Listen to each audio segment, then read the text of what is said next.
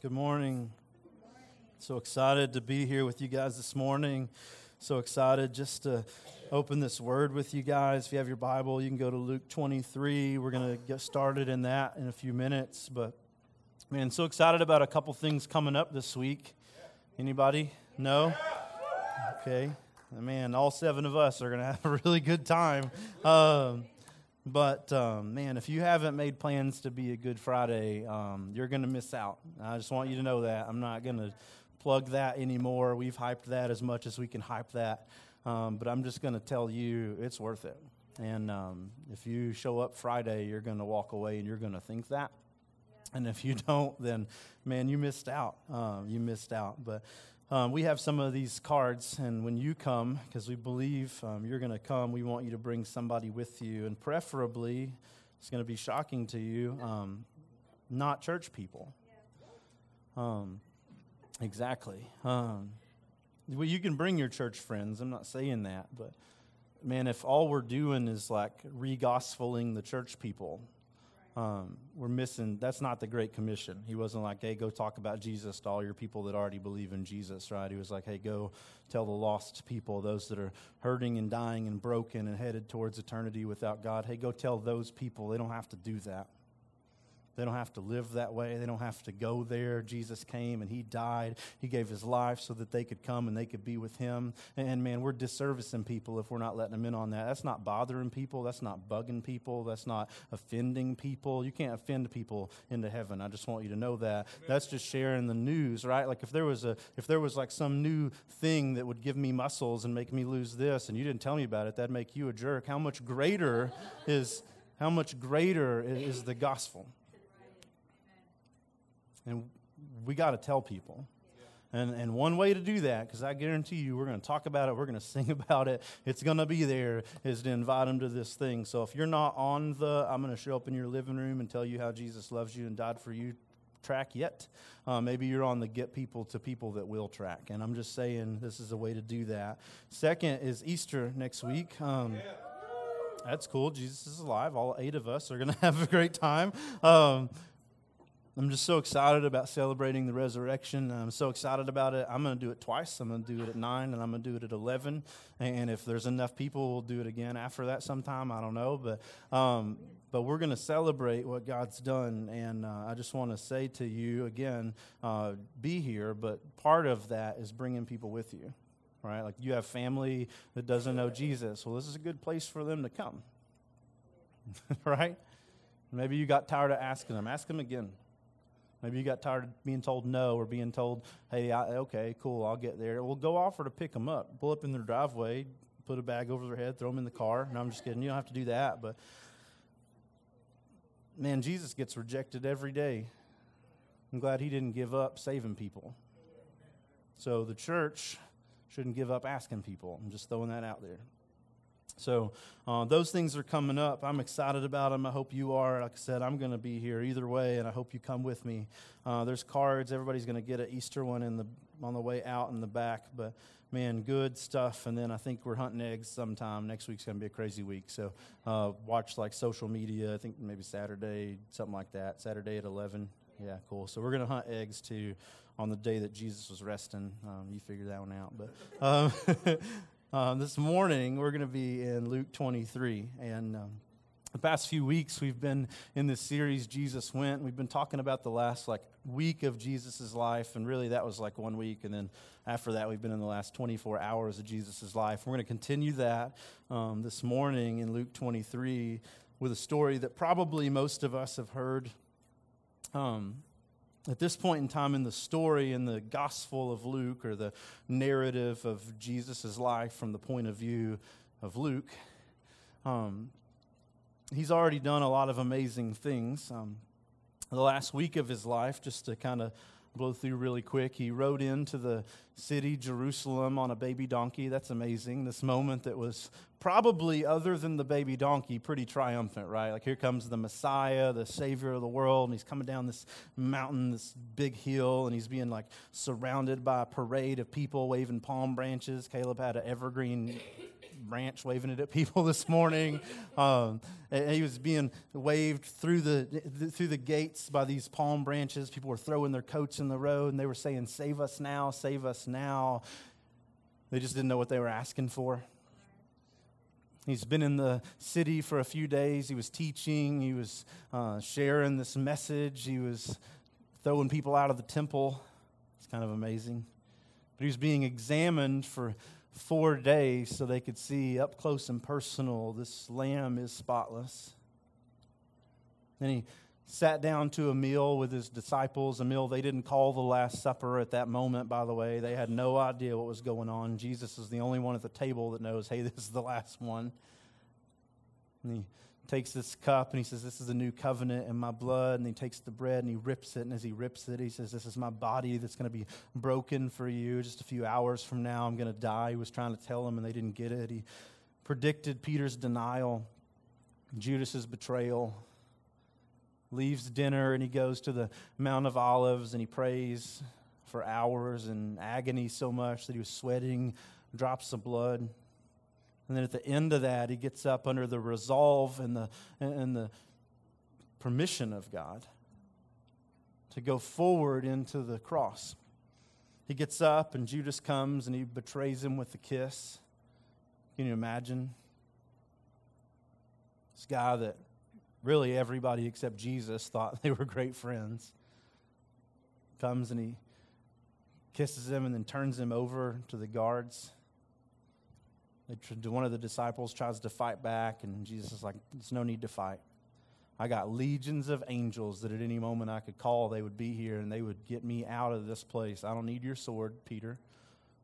That's a lesson in itself. We're not here to defend Jesus. He's pretty good at defending himself. And then he's taken away, and he's tried like over and over and over again by the religious leaders, and eventually he goes to Pilate, he goes to Herod, and then he goes back to Pilate. Jesus has a long night. There's not much rest the night before the cross. And then we enter the story, Luke 23, verse 13, where it says, "Pilate called together the chief priests and leaders and the people." This is the scene. This is the last of the trials. Jesus, at this point in time, by everybody except the religious leaders, been declared innocent. Pilate, if you don't know who Pilate is, was a Roman prefect or a governor. He was the guy that's in charge of the area of Judea, and he had a couple kind of obligations or goals as the governor, one of which was to collect taxes. He was that guy, so probably not very popular in the city. People that are taking your money probably don't fall really high on the list of friends. So he was in charge of collecting taxes. He was in charge of building projects or overseeing building projects. And then kind of lastly, maintaining order and law in the city. So they have Jesus and they bring Jesus to Pilate because Pilate's in charge of keeping law and order in the city. The way Romans do that a lot of times is they just kill troublemakers. That's, you walk in the street and there's like crosses all the way down the road and there's people hanging on said crosses. If you see people hanging there that have stolen things, you're going to think again before you decide to steal something. So they bring Jesus to Pilate, and they bring him with a motive, and it's that they want to see Jesus killed. So Pilate calls together the chief priest. He's the kind of chief religious official of these people. He's the most important leader of their religion. And he calls together the leaders. Now, the leaders it's talking about are the 71 Pharisees and Sadducees that make up this court, this Sanhedrin. It's the high court of the religious people, the Jews, the Supreme Court, as you would have it, and they would decide kind of rules and cases that have to do with the law, but they didn't have power to execute people, much like Pilate would have to. So they bring Jesus to Pilate to have him do the dirty work. They've already found that they don't want Jesus. And he calls together the people, kind of everybody else in the city.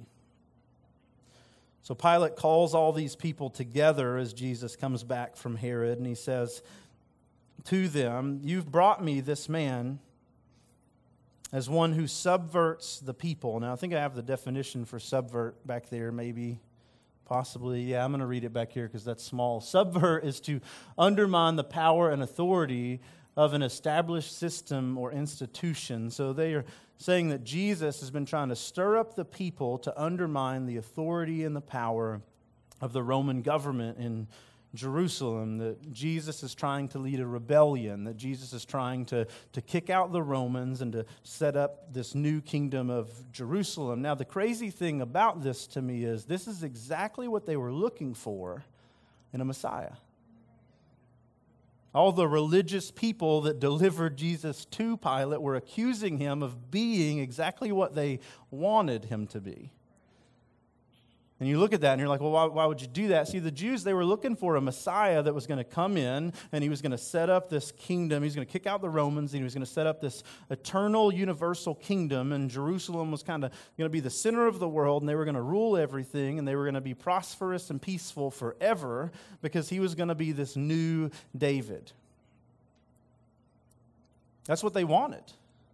But they bring Jesus to Pilate and they say, hey, this is what he's trying to do.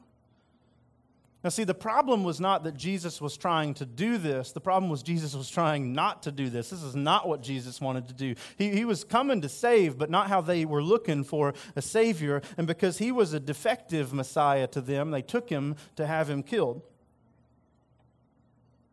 So he shows up and he gives them to Pilate, and Pilate says, hey, this is what you've said about this man. You've said that he come and he's trying to start a rebellion and all these things. And he says, but in fact, after examining him in your presence, you were there, it's not rigged, you saw it. After I examined him in your presence, I found no grounds to charge this man with these things. He's like, he's innocent.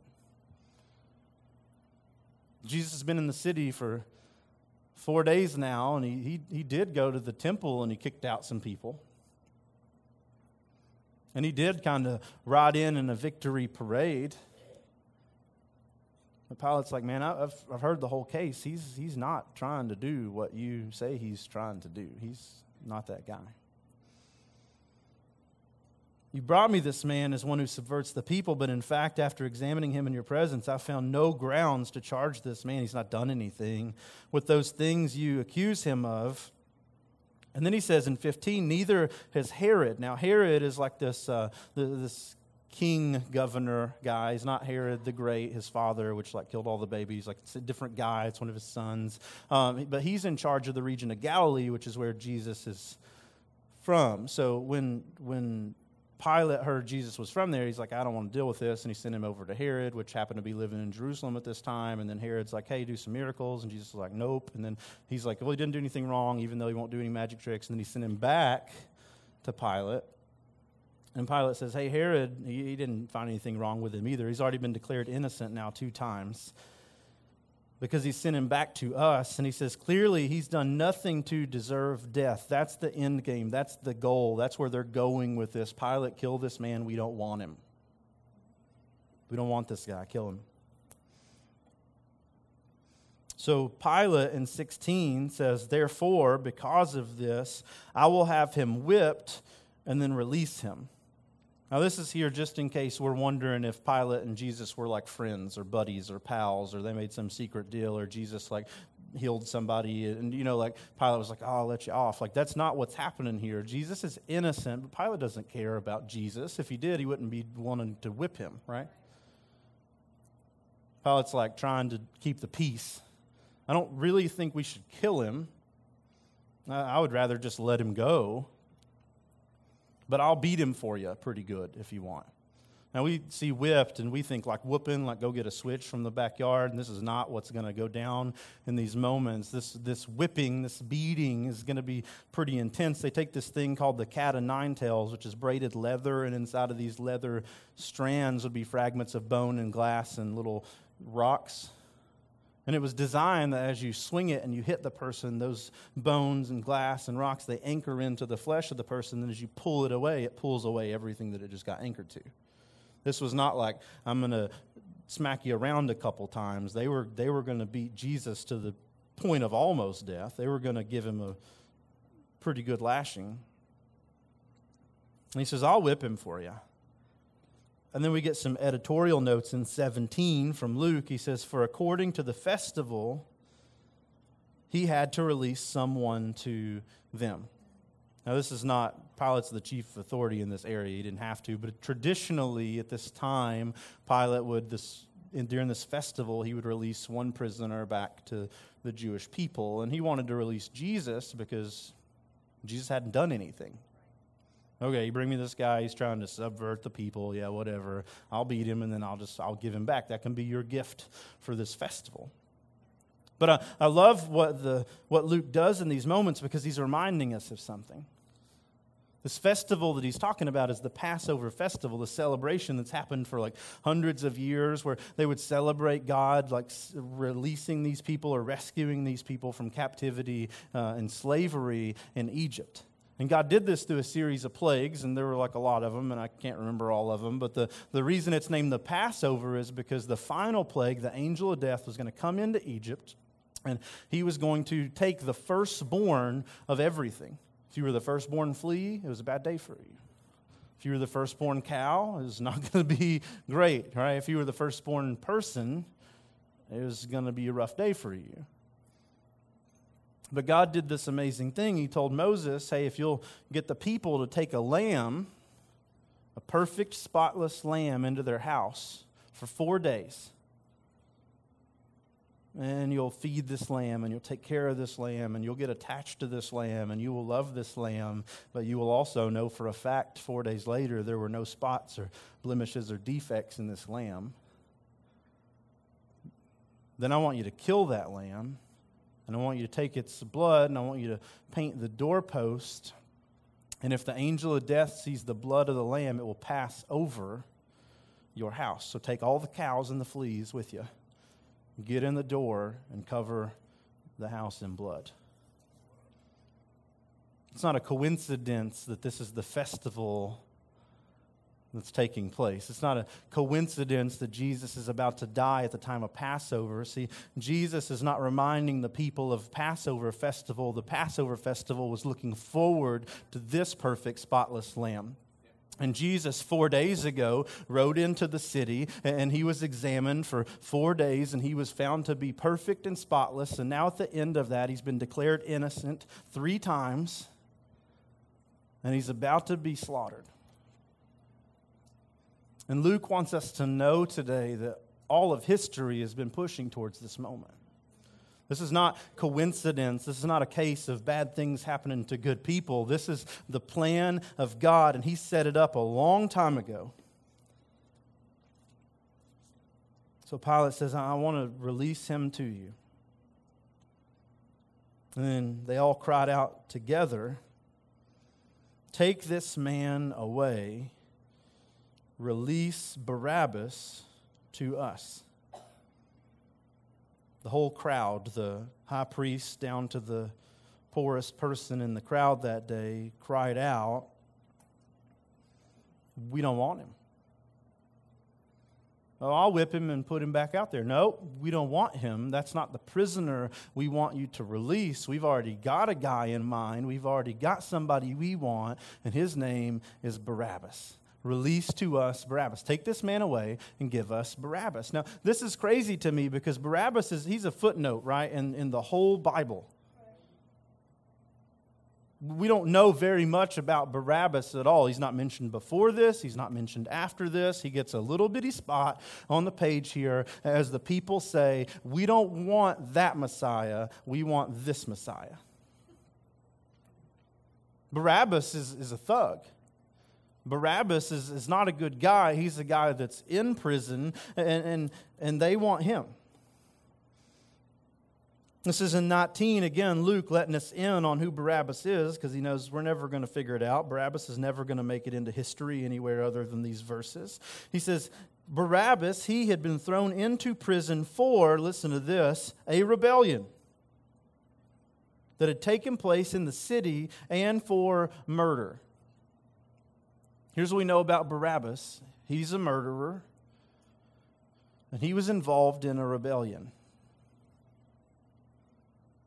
Now, what was Jesus accused of?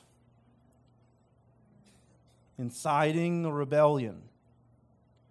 These people bring Jesus in, and they say, hey, he's trying to get rid of you guys. We don't want him. What are they saying? He's not the Messiah that we're looking for.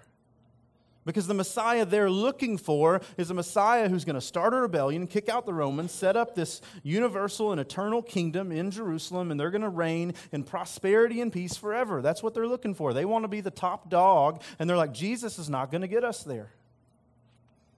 So we want you to kill Jesus, and we want you to give us Barabbas.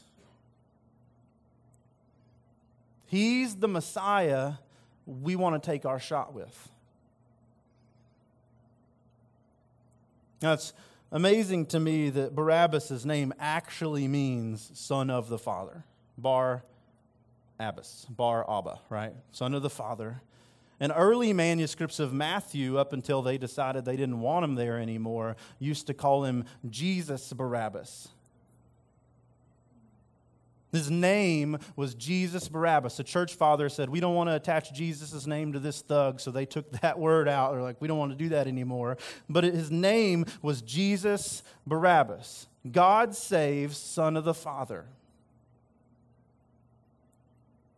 So they said, we don't want this Jesus. We'll take that one.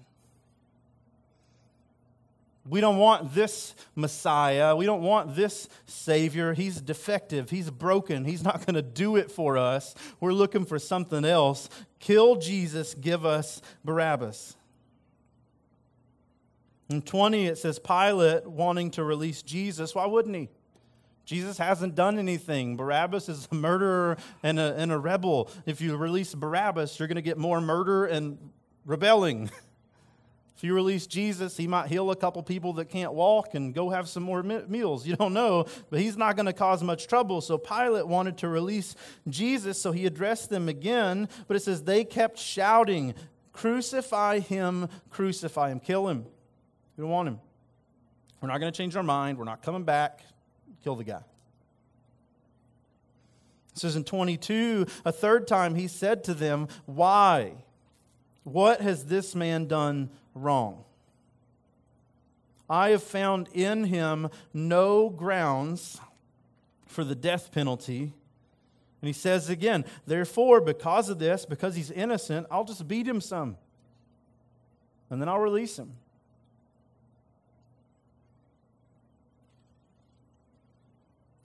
This is in 23, but they kept up the pressure, demanding with loud voices that he be crucified, and their voices won out. Now, Pilate's job is to collect taxes, to oversee construction, and to keep peace. And here on the steps, he's about to have a rebellion if he doesn't release the rebel and kill the Son of God. So as they keep shouting and the city gets in an uproar and everything's going crazy, he's looking at the situation, he's looking at what's going down, and at this point in time, he's seeing it doesn't really matter if he's innocent or not. I've got to do what these guys want me to do, or I'm going to have what I'm trying to avoid. So it says their voices won out. So Pilate decided to grant their demand, and he released the one they were asking for, who'd been thrown into prison for rebellion and murder, just in case we didn't get it the first time, but handed Jesus over to their will.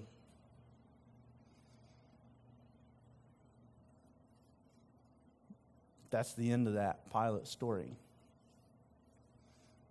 Jesus, the Son of God, is going towards the cross at this moment. He knew that beforehand, but everybody else is living it real time.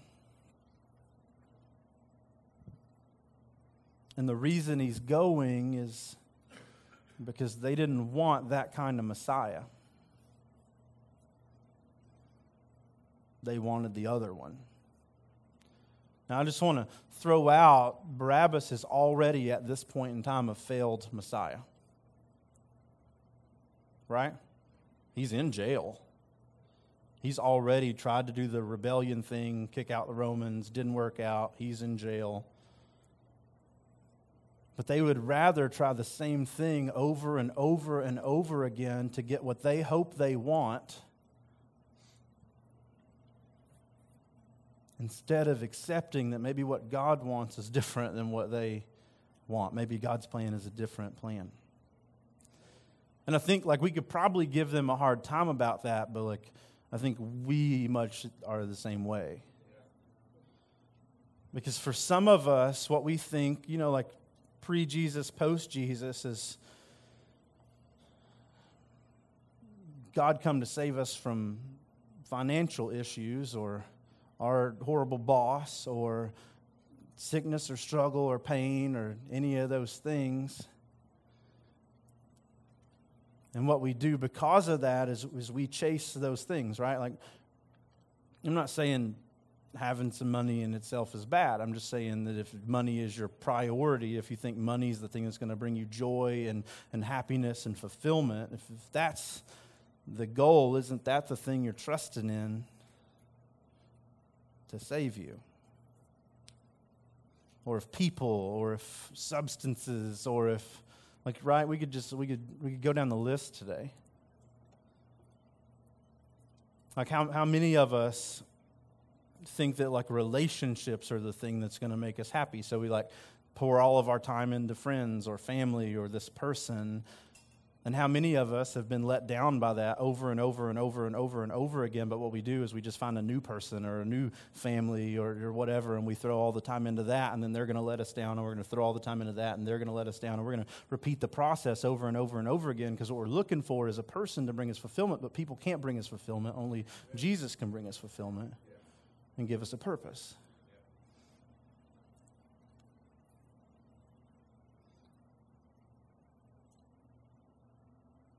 So you can't really make fun of them for it. See, here's the truth. Maybe unpopular truth today. Jesus didn't come to die to make every single day here awesome. It's true. Every day here, in fact, may be horrible. I used to hear when I was growing up in church, I did that. I know some of you can pray for me later. I used to hear growing up in church, just come pray this prayer, just come to Jesus and everything will be great forever. And I've been around long enough that that's not true. It's just not.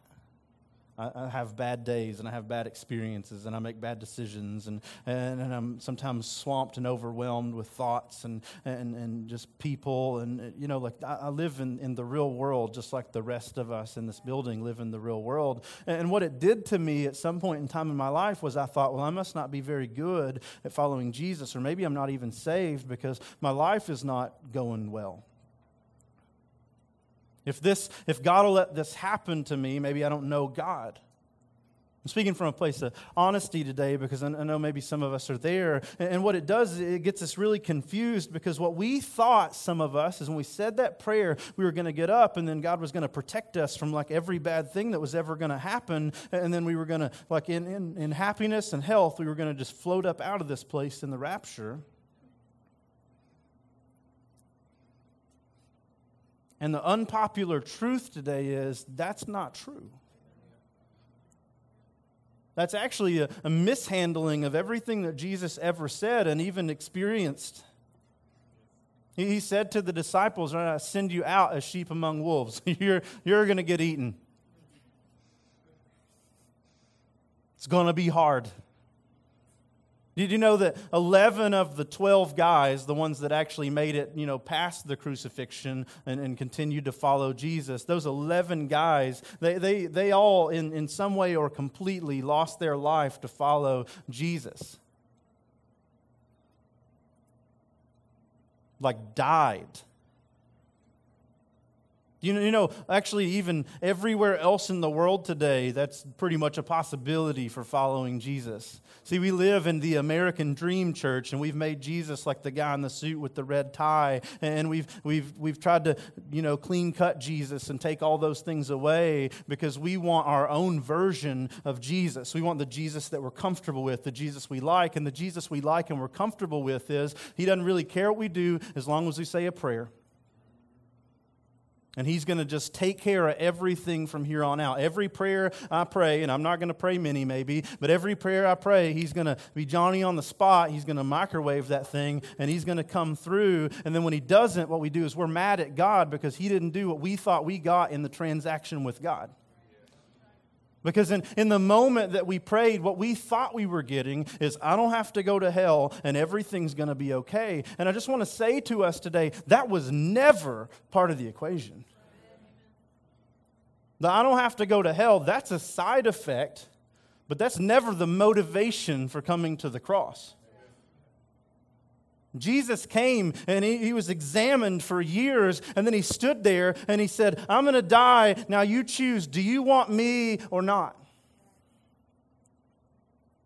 This is what it looks like. As I bleed here and hang here, this is what this world will do to you if you want to come. This world will pierce you, and they will beat you beyond the point of recognition. They will chew you up, and they will spit you out. If you want to come, get the cross. And come on.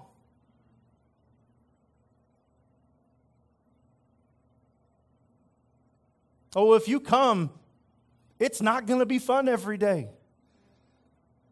If you come, newsflash, people that live in America and are so blessed, they may kill you. It happens today. We're like, oh, Jesus isn't coming back till it all gets rough here. We're the only people it's not rough for.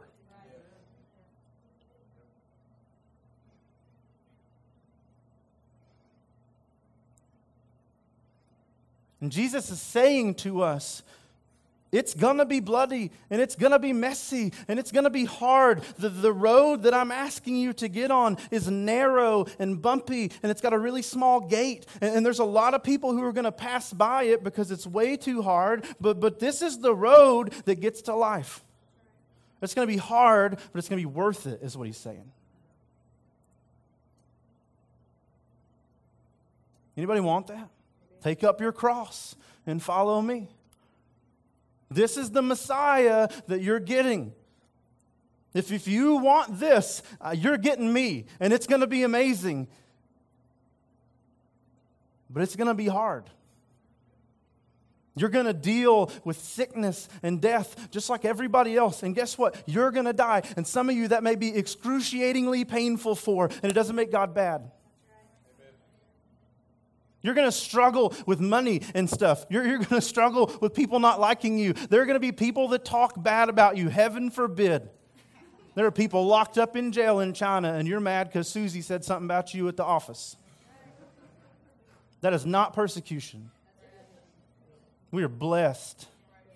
We're too blessed.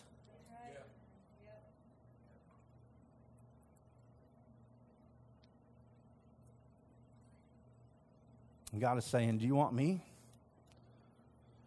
Do you want the cross? Do you want to give your life? Do you want to come after this?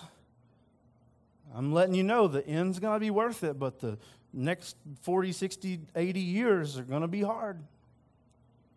Do you want this, or do you want Barabbas?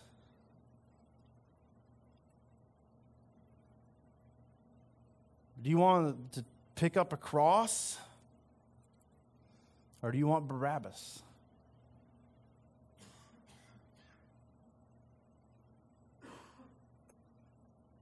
That's still the choice today, isn't it? Do I want Jesus Christ, the Son of God, and all the difficulty that may or may not come with that? Do I want to struggle as I try to follow a perfect and holy God? Do I want to struggle with myself, and do I want to struggle with the people around me? Do I want to be like that sheep that it talks about in Romans 8? What's it say? Because of you, we're already sheep led to the slaughter. Do I want that Jesus, or do I want little made up Jesus Barabbas?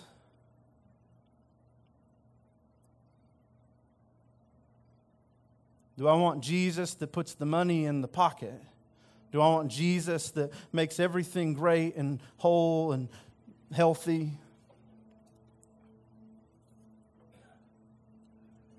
which, by the way, is just a Jesus that I made up, and he's not going to get me anywhere? Or do I want that bleeding, nail-pierced, crown of thorns wearing beautiful Son of God?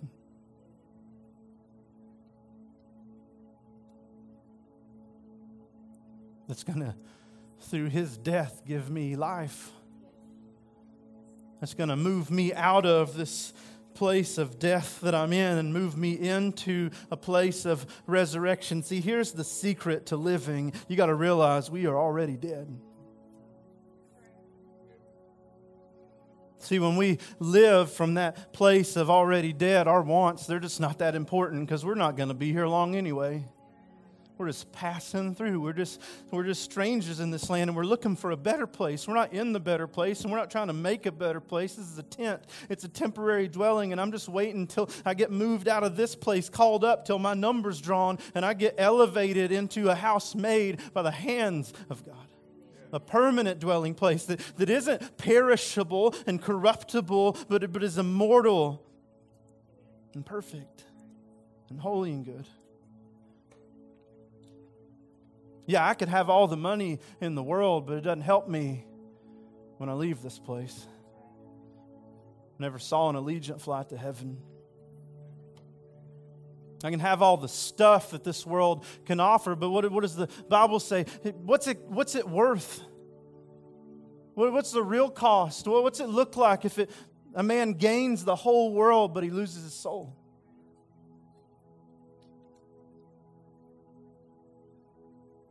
Man, the cross, it's bloody. And it's a mess, but it's beautiful. And it's the only Savior we need. Thank God He came to not be the Savior we wanted, but He came to be the Savior we needed. And this morning, for some of us, maybe we know Jesus, and we've just got that confused, and that's possible.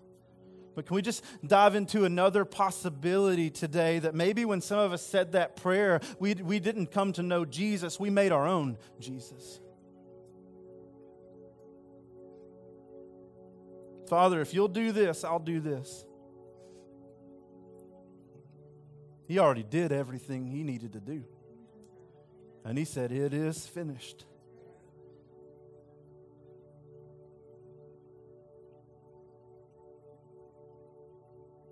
And today, for some of us, maybe what we need to do is we need to place our faith and our trust and our hope in the hands of the one true Jesus, Son of God, and not some imposter Jesus that we made. And if that's you today, I just want to invite you just to come. People might look at me. Who cares? Cross is hard. You want it? Come get it. People might say things about me. Man, that'd be awful, wouldn't it? I'd rather not go to heaven because people might talk bad about me. But people think that I've known Jesus for 22 years now and I'm a leader in the church. Who cares? Man, heaven's better.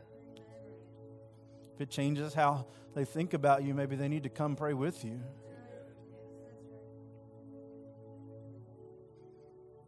Man, even Judas thought he was following Jesus till he wasn't.